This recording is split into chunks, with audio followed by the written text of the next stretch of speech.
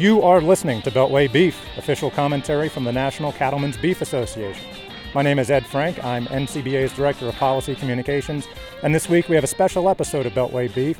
We're coming to you from the Fraser Ranch in eastern Colorado. We are about 100 miles east of Denver and about 10 miles south of a place called Last Chance, Colorado. And our special guest this week is Scott Pruitt, the Administrator of the Environmental Protection Agency. Administrator Pruitt, thanks for joining us. And what exactly are we doing out here at the Fraser Ranch today?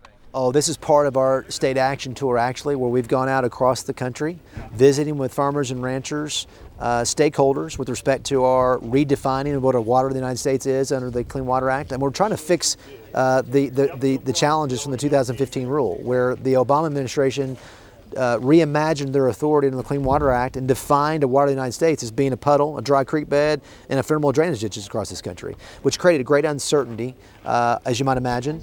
And we are fixing that, and then we're hearing from stakeholders about how to get it right as we go forward. Now, I understand that the previous administration came out to this very same ranch when they were considering this rule in the first place. Why do you think it's important that you come out to the same ranch now that you propose to repeal the regulation? To actually do that which they promised then. When they came here in 2015 or leading up to that rule, they came here saying that they were going to provide clarity, that they were going to hear the voices of folks here in Colorado, and they were going to respond to them, and that didn't happen. This rule created great uncertainty. It created great situations where people were facing fines and penalties by using their own land, and we're seeking to get that fixed. And so we're trying to fulfill the promises of making sure that stakeholders are heard and we get this right going forward. Yeah, and speaking of stakeholders being heard, there's a comment period that's going on right now. It runs through August 28th. Can you talk a little bit about why it's important for cattlemen, for ranchers, to make their voices heard and submit their comments to the EPA? When comments are made as part of a record, as rulemaking, we have an obligation to review them. It helps inform our decision-making process. It helps us make better decisions.